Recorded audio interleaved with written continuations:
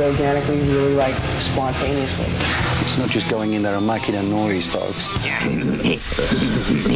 The Classic Rock Files with Kelly Parker and Mike Young. Hi, Mike. Hey, that's us.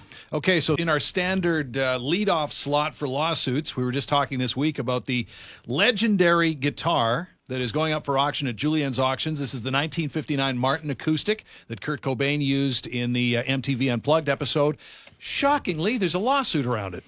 Yeah, the lawsuit seems to be resolved, but there is a big story behind this guitar that I didn't know about. The owner of this guitar that's auctioning it off has been kept anonymous at Julien's Auctions. And people are saying that the guitar owner is actually Isaiah Silva. Who is Isaiah Silva, you might be asking yourself. Well, Frances Bean Cobain was married to Isaiah Silva. Frances Bean, of course, the daughter of Kurt and Courtney Love. And for the past several years, Frances and Courtney have been locked in a tug-of-war, lawsuit-wise, with Isaiah Silva because Isaiah has the legendary guitar that is up for auction, and he is refusing to give it back because he claimed that it was given to him by Frances as a wedding present, even though he was ordered to give it back as a part of a divorce settlement. Now, you'd think at that point that, hey, settlement's been reached, we could hire a lawyer, we could get the guitar back. Seems simple to me. Well, Courtney Love never makes things simple. No. So Courtney Love hired Sam Lufty, who was the former manager of Britney Spears, to mount a campaign to pressure Silva to give back the guitar. This is already after the judges had decided that he should give it back. And allegedly, Lufty resorted to threats, telling Silva's romantic partner that her child would end up in an orphanage. See, that's not fair play. So in 2018, a judge granted Silva the guitar in a new settlement, despite a heated argument from Frances and Love, and then he filed a lawsuit accusing Love and Lufty of attempting to kill him to get the guitar back. Love is now demanding that Silva should be given a psychiatric evaluation as part of the lawsuit and said he should not get to keep the guitar. So this guy's just selling it for cash because I don't want this albatross around my neck any longer. Sure. Or maybe to pay legal bills. See, this just goes to show, as I said earlier in the week when we talked about the guitar going up for auction, it's a valuable guitar. Really good guitar. I don't know that they'll use this in their advertising. Martin, those solid guitars. That's the moral of the story you took from this? Yeah. Oh, mine was... Or never get involved with Courtney Love in any way, shape, or form. That's another one. Mine was far more apocalyptic. Never love anything. That was the moral of my story. Oh, my God, that is dark.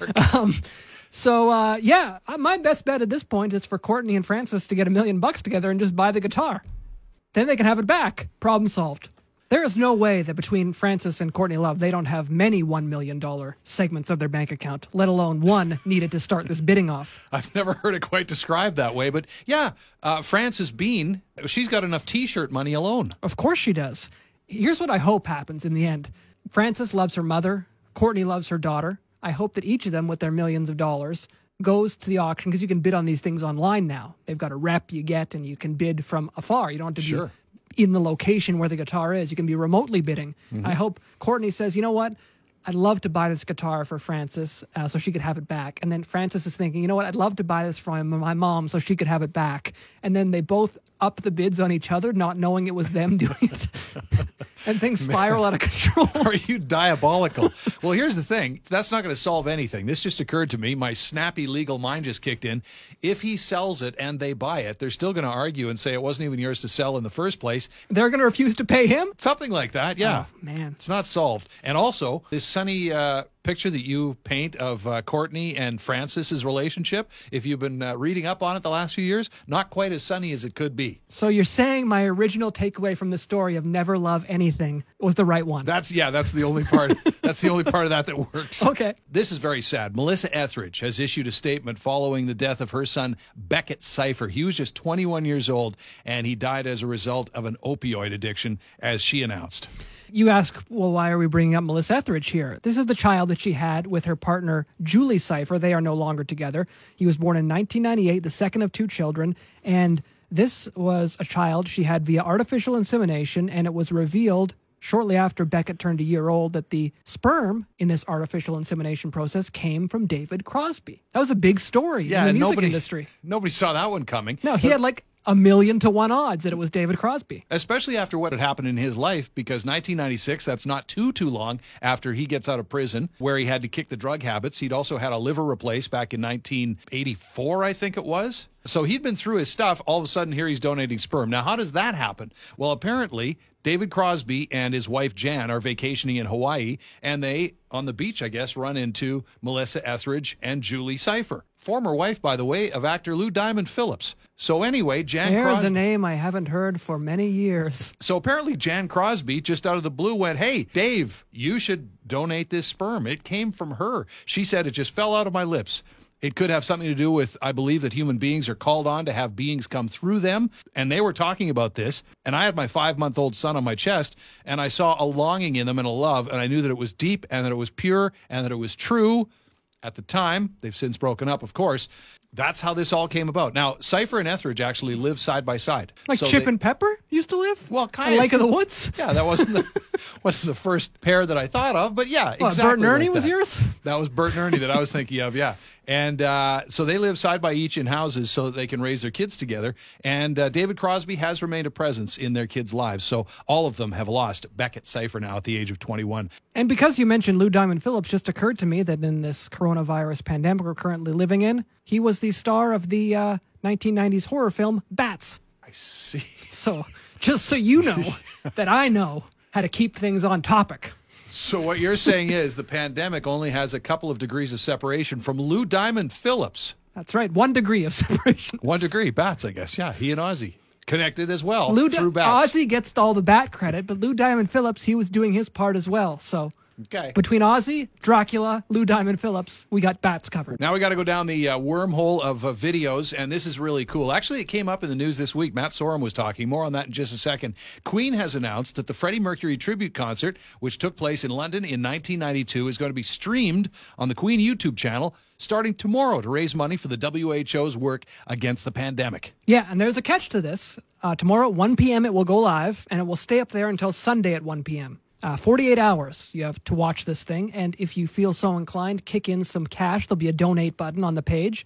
Like you said, that money will go to the WHO's work against the coronavirus pandemic, and Google will match every dollar and then double it. So for every dollar you donate, Google will donate too. And if you remember, Post Malone did this with his Nirvana covers that he did a couple weeks back.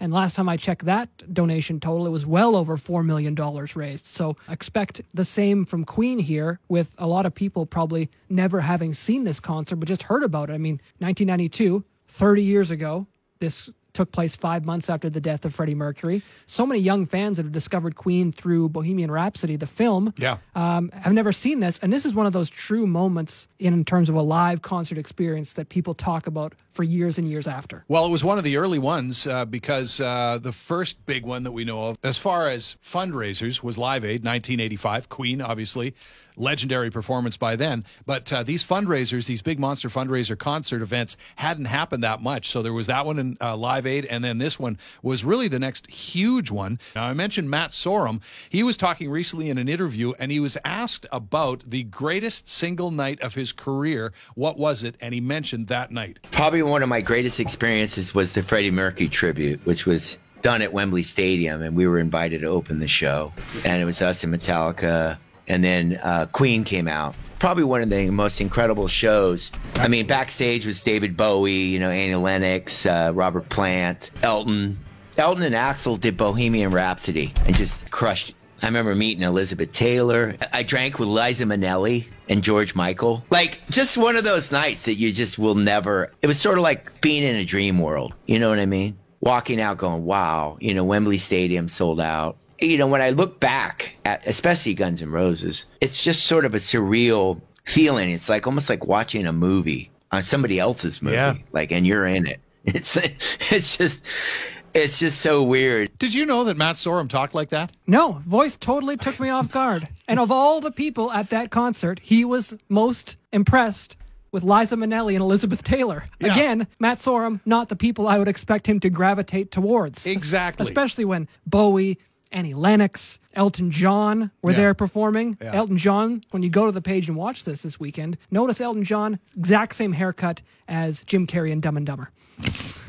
Oh, it was that period. Yeah. That was the early period of his hair pieces, and they weren't that good in spite of his millions. It's a scene, man. But this concert, notable for all the great collaborations. I talk about Elton, his performance with Axl, David Bowie and Annie Lennox getting together. Just so many great performances of Queen songs. Onward here, down the wormhole. Sammy Hagar and the Circle. Stop right there. Love it already. They've released another lockdown cover from the Quarantine Sessions. Buffalo Springfield's For What It's Worth. This is what that sounds like. There's a man with a gun over there telling me I got to beware.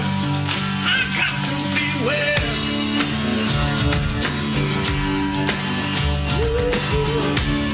For what it's worth. There are lines being drawn. Nobody's right when everybody's wrong. Young people speaking their mind, and so much resistance from behind. I ain't gonna stop. Hey, you watch that sound. Everybody look what's going down.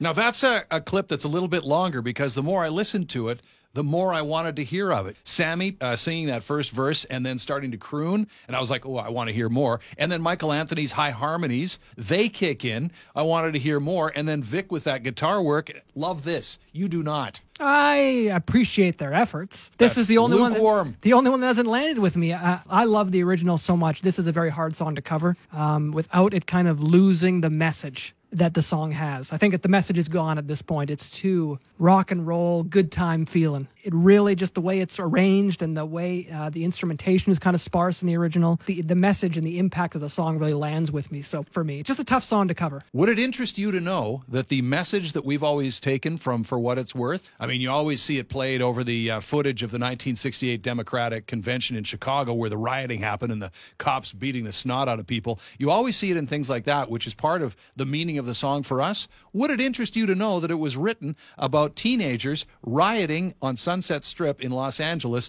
because they had imposed a curfew there that the kids did not like? That's what the song is about. Much like Twisted Sister, We're Not Gonna Take It. It's a version of We're Not Gonna Take It by Twisted Sister. One of my favorite uses of that song, not over top of war protesting, but war itself, was in the movie Three Kings. Oh, I love that Mark movie. Wahlberg and George Clooney. It was played over top of them walking through the desert in their fatigues and whatnot. I don't know, it just resonated with me, that scene with that song playing. I don't know why, but it is such a great song by Buffalo Springfield. Love that movie. Great movie. Okay, finally, while you're down the wormhole of videos, the Rock Hall of Fame has opened its vault and uploaded hundreds of video clips from past induction ceremonies to YouTube. Yeah, there's over 200 up there right now, and they range from last year's induction ceremony where Radiohead, The Cure, Stevie Nicks, Roxy Music went in.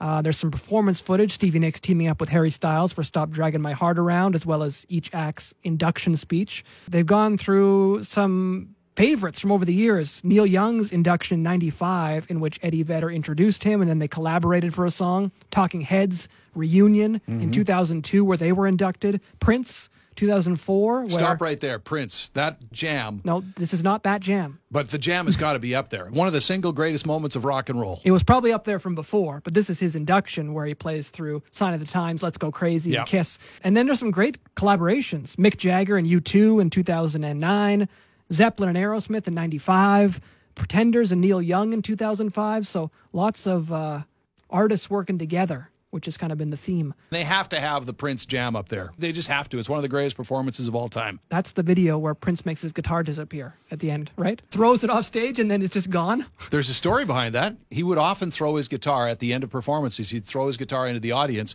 where his roadie was there to catch it. Okay. And then for whatever reason, in that performance that night, if you watch it, you'll see, or there are photographs at least, of Oprah standing there holding it. Apparently, before the performance, Prince had said, okay, we'll do this thing. I'll throw it in the air. You catch it down in the front row there. And then you please hand my guitar to Oprah. Oprah holds it for a few seconds, and a couple of shots are taken. And then she gives it back to the roadie, who gives it back to Prince. That's what happened. It didn't disappear. It was very much like a magic trick. Yeah, an illusion. Yeah, that's what they call They it. should put that clip on that Penn and Teller show where you can sort of stump them and let them figure out how he did it. That is the Classic Rock Files. 94.3 The Drive music director, Mike Young. Thank you. Thank you.